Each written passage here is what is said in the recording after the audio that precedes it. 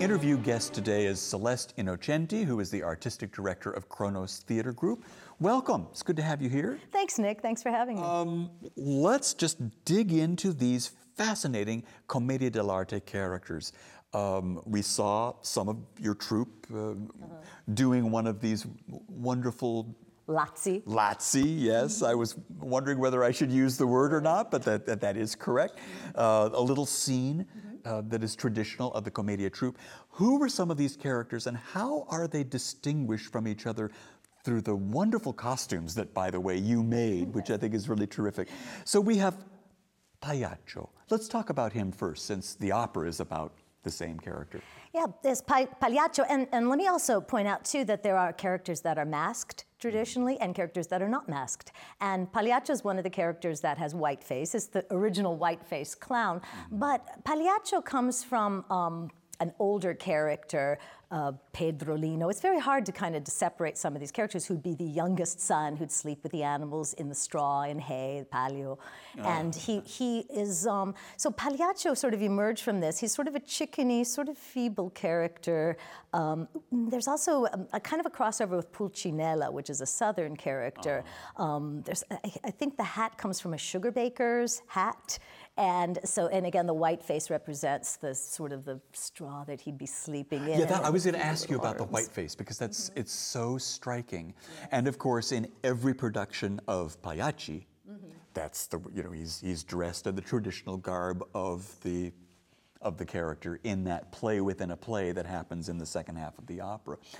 But as you say, in the tradition of Commedia, he's a rather introverted character? He is. He would never. Oh my goodness, Colombina, who's the soubrette, she's the clever servant. She's Tuscan. These are, again, regional stereotypes too. So Colombina is always the clever servant. Colombina always wins. She's kind of the Bugs Bunny. You could think of it that way. And she's not masked. The women were not masked. They would probably be singers and dancers. Now, Colombina is featured with her basket and her tambourine, which is actually an ancient fertility symbol of spreading the seeds. In this case, we didn't have a tambourine.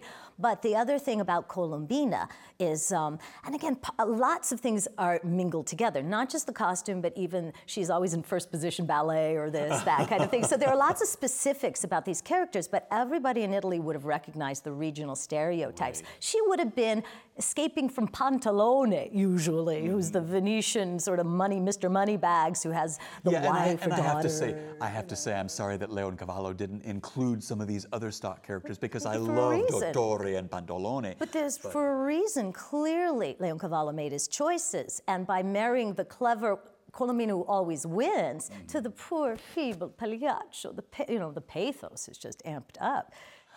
What about Arlecchino? Now, Arlecchino is a very ancient character, and he's one of the Zanni, which we get the word zany. The word zany, from that. And there's actually a theory, well, first of all, it probably stems way before the Greeks, because the Greeks had the masked comedy as well as the tragedy. They probably stole it from the Egyptians, who knows? It's just very ancient. But there is a theory that from Bergamo, where he's supposed to be from, that there may have been an African servant, because the Zanni usually had black or dark masks. And there's also, Arlecchino has a kind of a boil and a certain look to him that's always stereotyped and always stereotypical and always traditional. But he's, the stereotype about Arlecchino with his patchwork suit, my theory about the patches is it's very stretchy. If you have these diamond-shaped patches, then Arlecchino is always the acrobat. Well, let's talk a little bit about the changes that Leoncavallo has made, because as you made the point that Colombina is the person that always wins, that Pagliaccio is the one who's always sort of quiet and introverted and shy. Yeah. They're completely different in this opera, aren't they?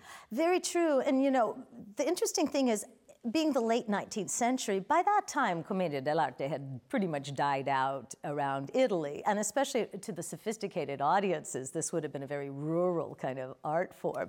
And so there was kind of this French influence where it became Pierrot and Pierrette, and so lovely, and this and that. So, a lot of the obscenity, a lot of sort of the very rustic charm and humor. And really, Commedia dell'arte was just a snake oil sales tool. Basically, they would go from town to town, trying to sell these magic potions. So this would not have been something that Leoncavallo would have been particularly Well, he would have informed known. about. Yes, of course Yeah? he would have, because he was from southern Italy, and he certainly would have seen many travel. And in fact, the entire incident was based on a Commedia dell'arte troupe that came to town.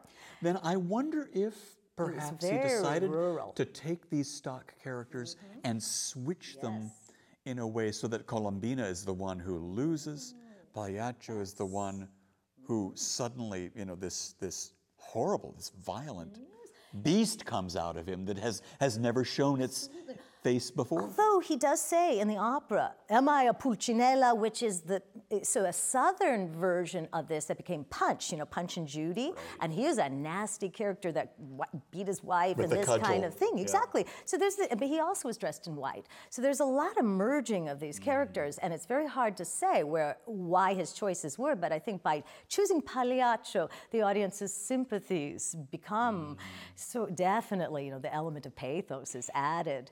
That is a great take, I think, on the character of Pagliaccio. I will talk to the singer who sings the role of Camillo, who is Pagliaccio, and see where we can go with that, because then that's a really sort of interesting way of looking at this play within a play that ends the opera so brutally. Thank you very much, Celeste, for being Thank you with me. so much, Nick. I really appreciate being here. Great.